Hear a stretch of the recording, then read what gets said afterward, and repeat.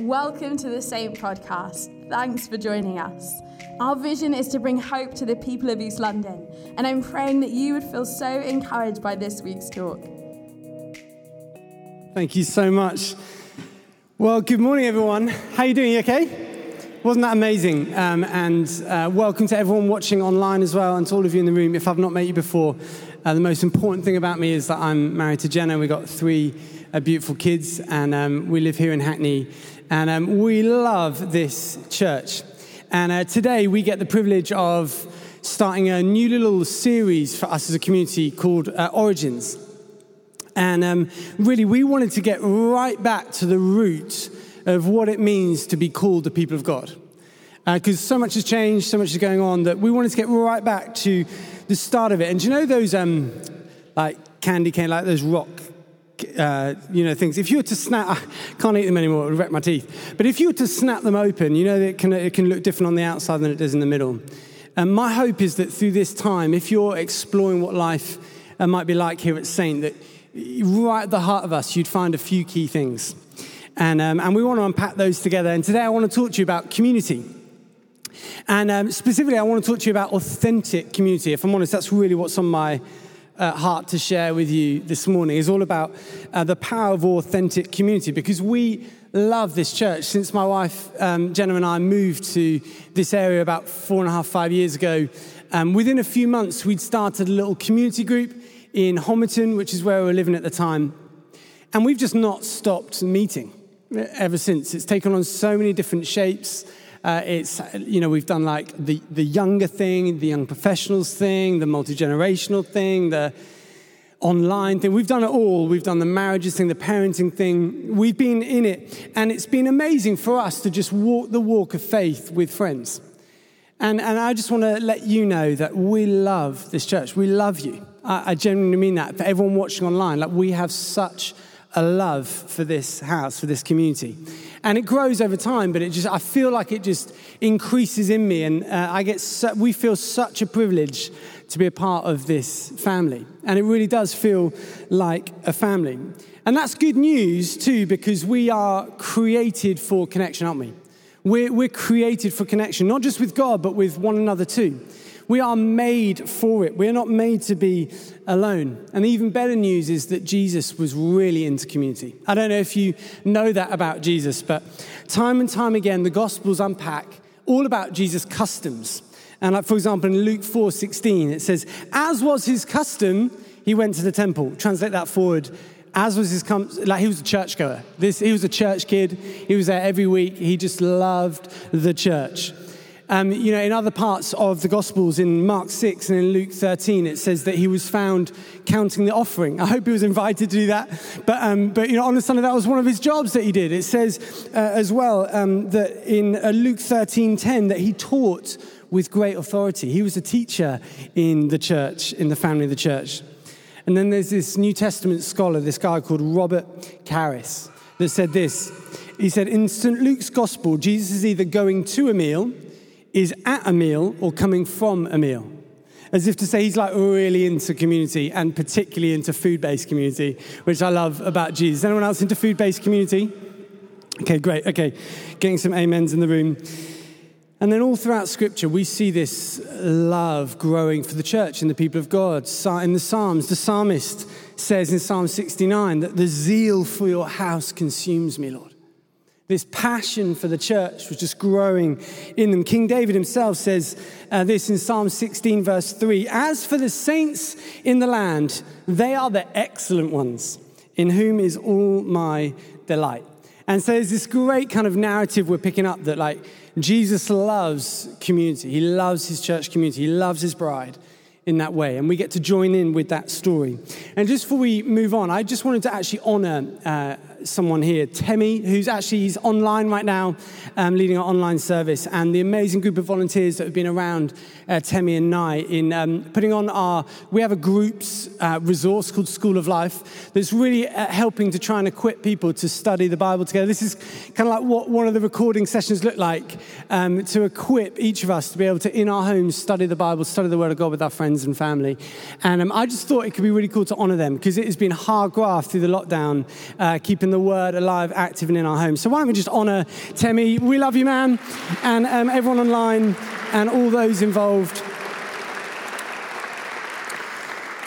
And so as we are rebuilding into this season, this new kind of season of church together, what I'm realizing, and I don't know if this is the same for you, but so much has changed for me.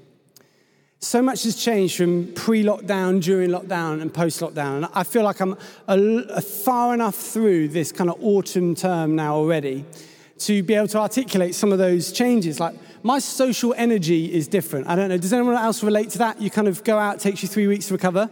It's like, oh man, social anxiety, if I'm honest, has been another big one. I used to love massive rooms. Now I find myself like drifting towards the corners to stand quietly by myself. You know, there's these changes I'm noticing in myself. There's these patterns of life that have changed. There's these interactions of life that have changed. And I hope to articulate a little bit something of a lived description of what life lived here in the Saint community could look like, that I hope and pray will resonate with you today.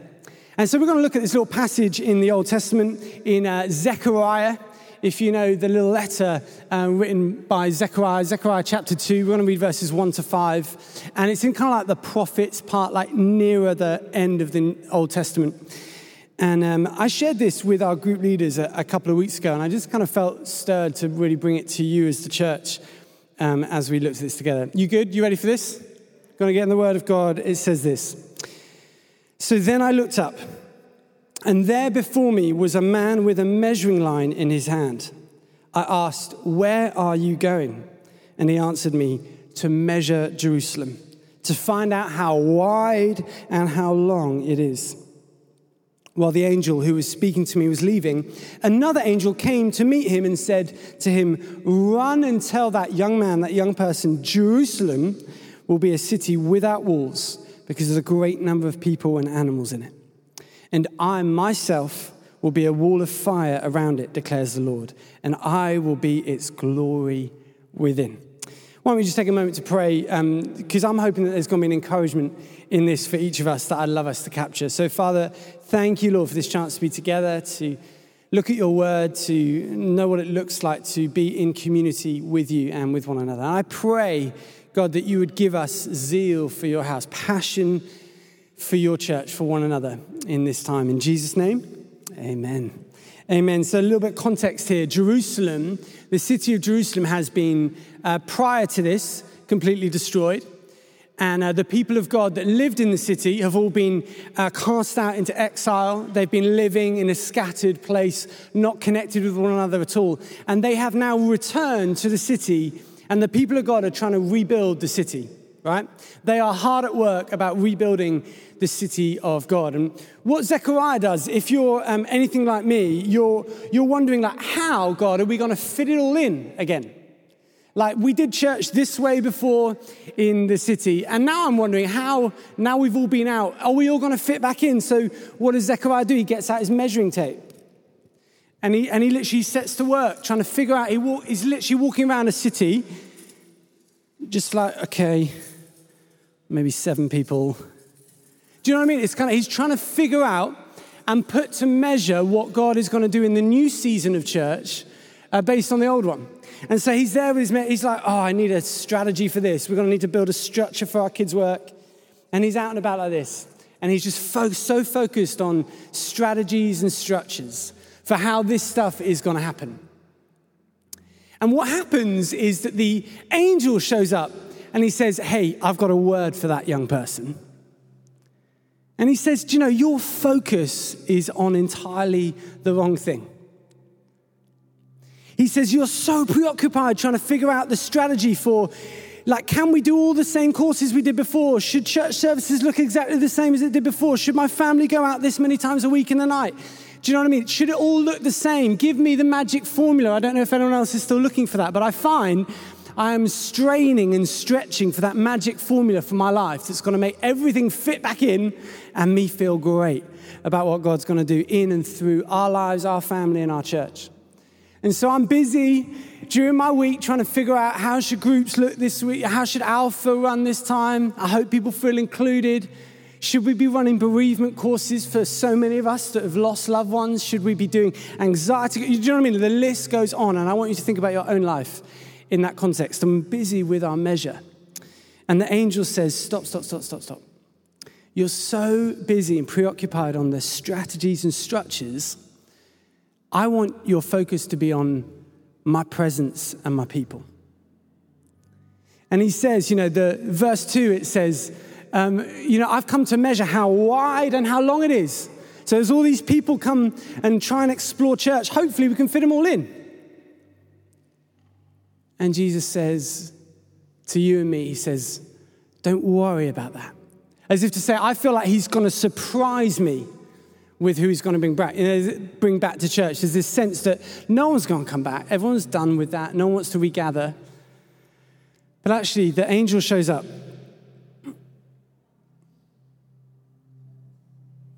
And he says this, God says this, I myself is going to be the wall of fire around you. Like my presence is going to be the boundary marker for this church. And do you know what it's going to be known for? My glory within you. He says, you cannot measure what I'm about to do within you and within you as a people. You can't get the measuring line. The tape won't go that far. So stop trying. And my sense is this, that, we're going to get to that point where we are thinking, God, I can only fit this many services in a day. And God's going to say, let me blow your mind about what it looks like to be the people of God again. I want to fill you with my presence. I want to fill you with my fire. That will be what you're known for. Where Saint Community is going to end, where the church is going to end, is where his presence ends. If you know about Moses, it says, hey, if you don't go with me, do not send me. Because where your presence isn't going, I'm not going either. And there's this correction moment when we think about what community looks like in the people of God that is so focused, needs to be so focused, I believe, on his presence and on his people, on one another. And so I believe that God wants to shift our view of community away from structures and strategies for a little while and bring our gaze right onto one another, onto the story of all we've learned these last 18 months. All that it's been these kind of last 18 months, all the questions, the doubts, the not meeting together, the social anxiety, the social expectation now. He wants to gather all together and say, I want to meet you where you're at, and I want to build my church. And let me say this, there is nothing wrong with being known for having great buildings. I feel passionately that we want to create these spaces to serve community for hundreds of years. So we're going to invest in every building we ever have the privilege of serving within, because we want the church to seem like it's alive. We want the church to be alive. But I don't think God wants us to be famous for our buildings. He wants us to be famous for being people of his presence, filled with his spirit. That's where the boundary line is going to end on this stuff.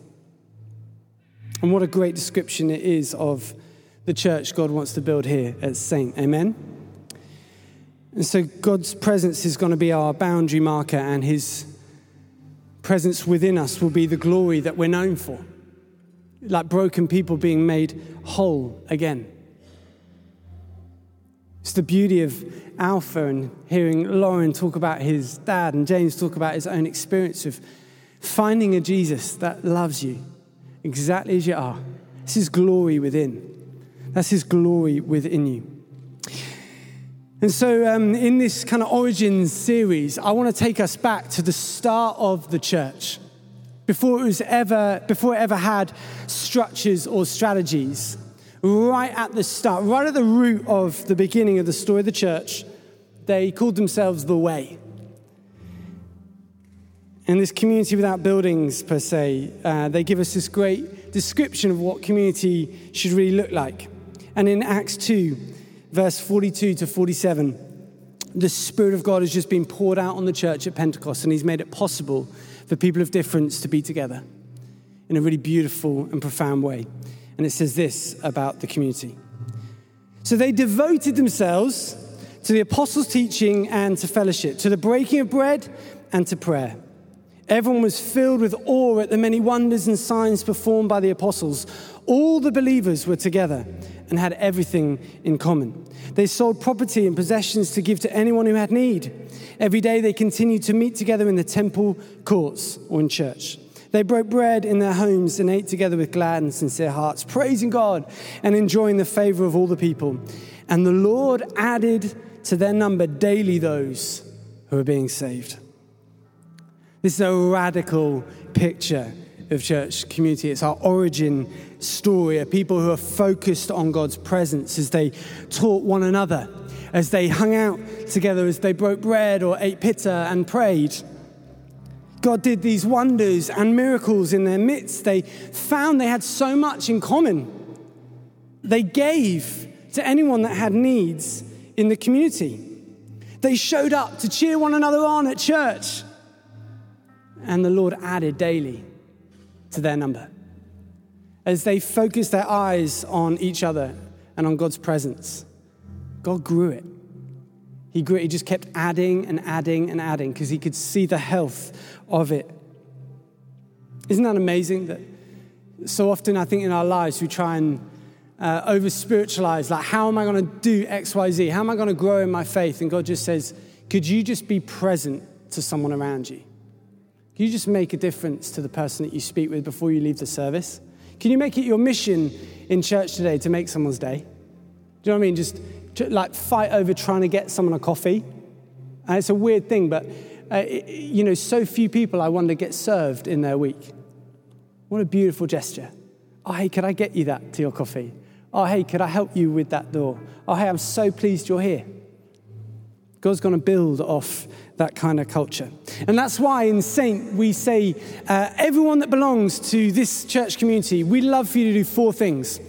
They're not legalistic things, they're just things found in our origin story. Everybody belong. Everybody find somewhere to help. Everybody pray. And everybody give. It's not new news, it's our origin story.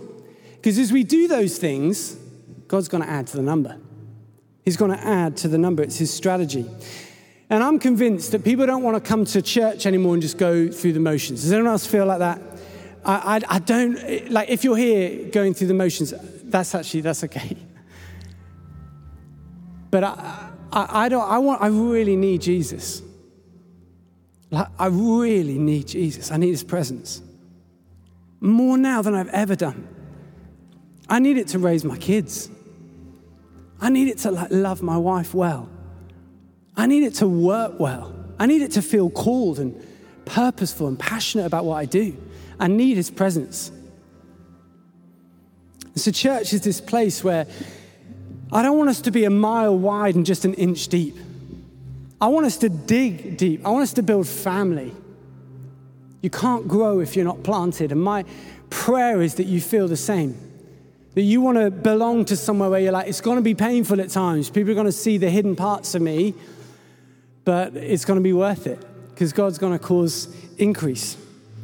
And so what I wanted to do, I got this friend, he's this amazing pastor in the US, and it's funny, we've got this Instagram friendship, and he's just amazing. And he said this by way of an invitation to join church community. Daniel Grothe. He said, if you follow Jesus, then get yourself up on Sunday, wash your face, and get to church. Put yourself in the way of the saints who have what you need. Realize that in staying away from the church, you are missing out. And then go to church so that you can put yourself in the way of those who need what you have. Realize also that when you stay away from the church, others are missing out. Isn't that good? Every week, come ready to give and to receive. Friends, put yourself in the way of the saints. Put yourself in the way of the saints every day. Fight for it because we need community. But here's what we don't need. We don't need perfection. This community is not about being perfect. If anyone's ever said you're only able to show up when you got it all together, put on your best and show up and go through the motions. I just want to correct that in you. I want to correct that in me. And just ask my group, if you're honest. So on Tuesday night, a great example. Tuesday night, we're on Zoom. Do you know what I mean? Zoom, yeah. But we're on Zoom, and actually it's been an amazing gift to our group. We're all kind of generally young families for the most part, and we can't get babysitters to be out on a weekly basis, so we jump on Zoom. But what was happening on Tuesday night was every time I spoke, I don't know what was going on, we didn't upgrade on our Zoom, on our iPad.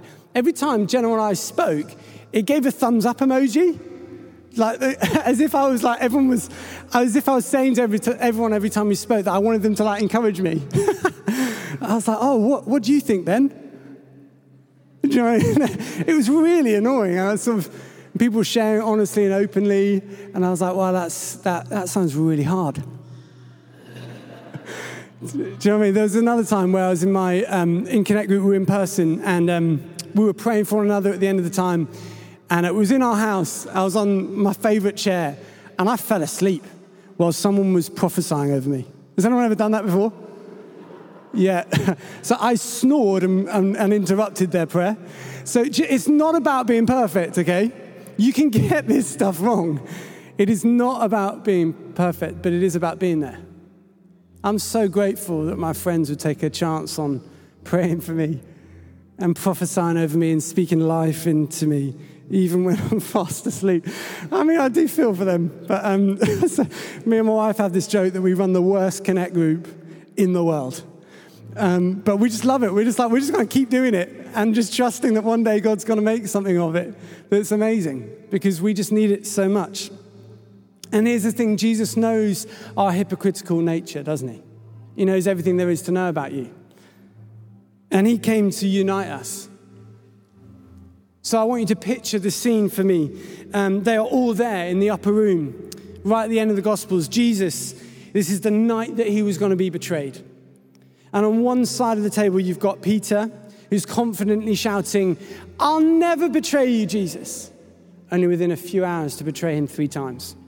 But then you look to the other side of the table and you find Judas, who is sat there literally with his pockets lined with the blood money of his rejection of Jesus. And a little bit like me, that's my mess at the table too.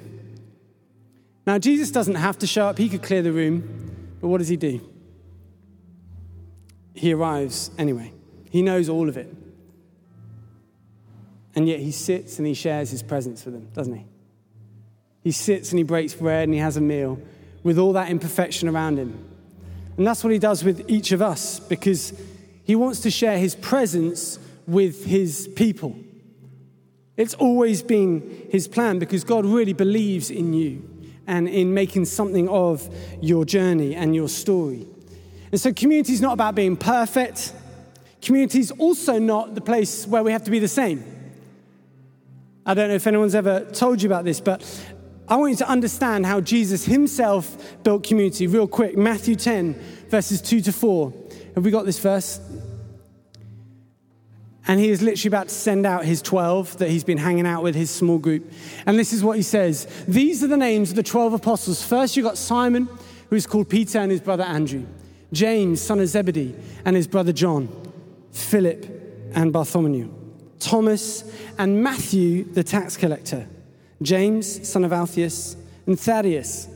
Simon the Zealot, and Judas Iscariot, who betrayed him. I want you just to pick up on something real fun in here. Jesus, of the list of the 12, only names 2 people by title as well as name. The tax collector, the guy who's in effect betrayed his own community to now work for the Roman Empire. He is the oppressor now working for the oppressor over the oppressed.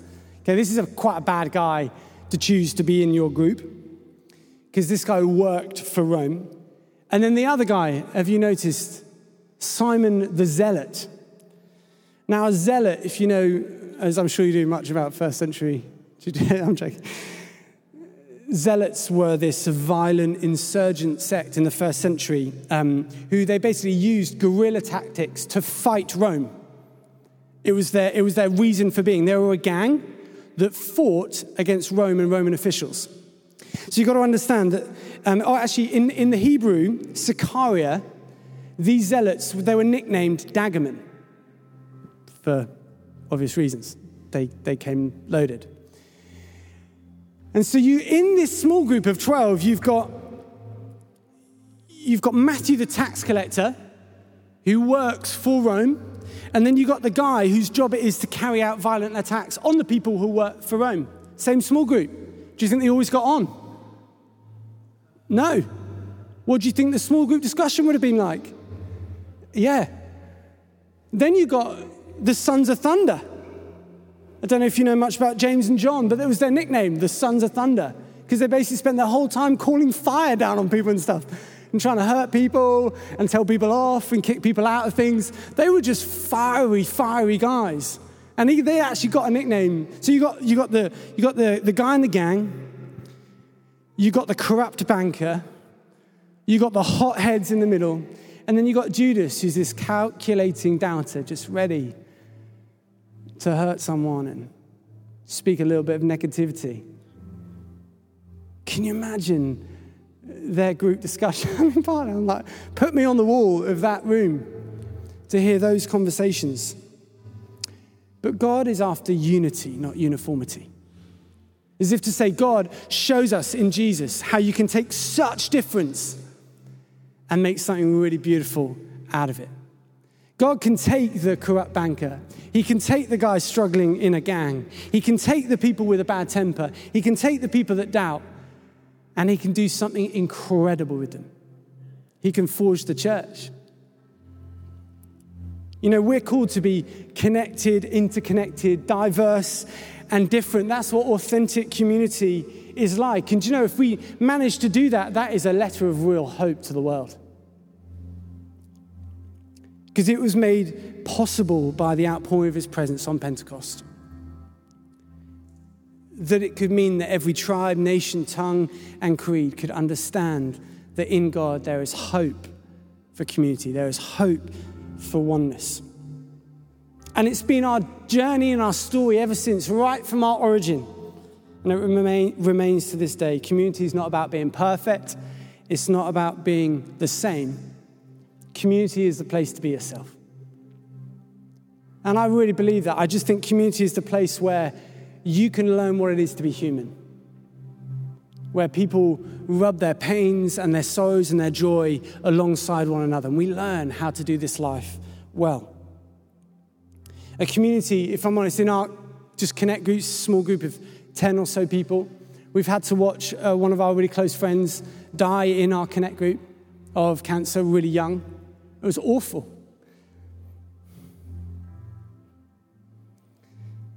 So I didn't realize I was over that as I thought there. We've watched people get amazing job promotions, fall in love, get married, have children, suffer great loss, make amazing friends, feel their calling pulled out of one another. Why?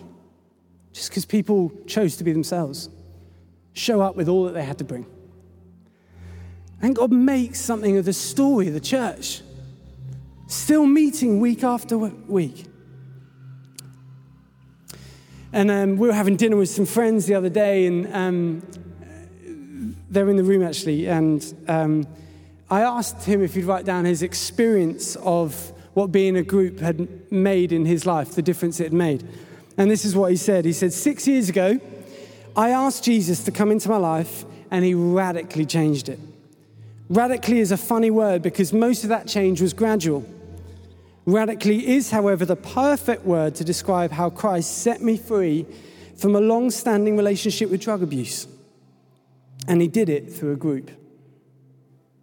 One night we addressed what we wanted our group to look like and unanimously agreed it should be a place where it was safe to be vulnerable about our struggles, our pain, and our fear. It was in this space that brought what was really going on in my heart out. After I left that night, I could feel the change. Something radical had happened, and even in moments of struggle, all I could do to explain my freedom was that I knew that there were people, close friends, praying for me, and through them, the Holy Spirit had set me free. I stopped abusing drugs that night and have been free from that ever since. Isn't that amazing?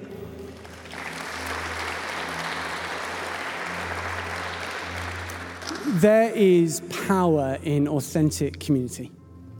There is power in being a people that are focused on God's presence and on one another.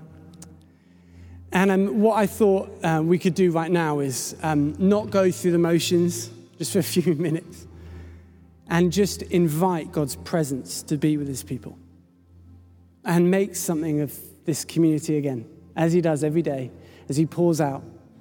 Is that okay? Because I just really believe that God wants to get right to the heart of who we are, because he wants us to be fully alive in him. And so it's okay to bring your doubts and your questions, your struggles, your hopes, and your expectations to the altar. Because at the altar of God, there is transformation and hope. In Jesus' name, amen. Thanks for listening to this week's talk. If you'd like to find out more, give or connect with us, visit our website, saint.church. Have a great week and we'll see you soon.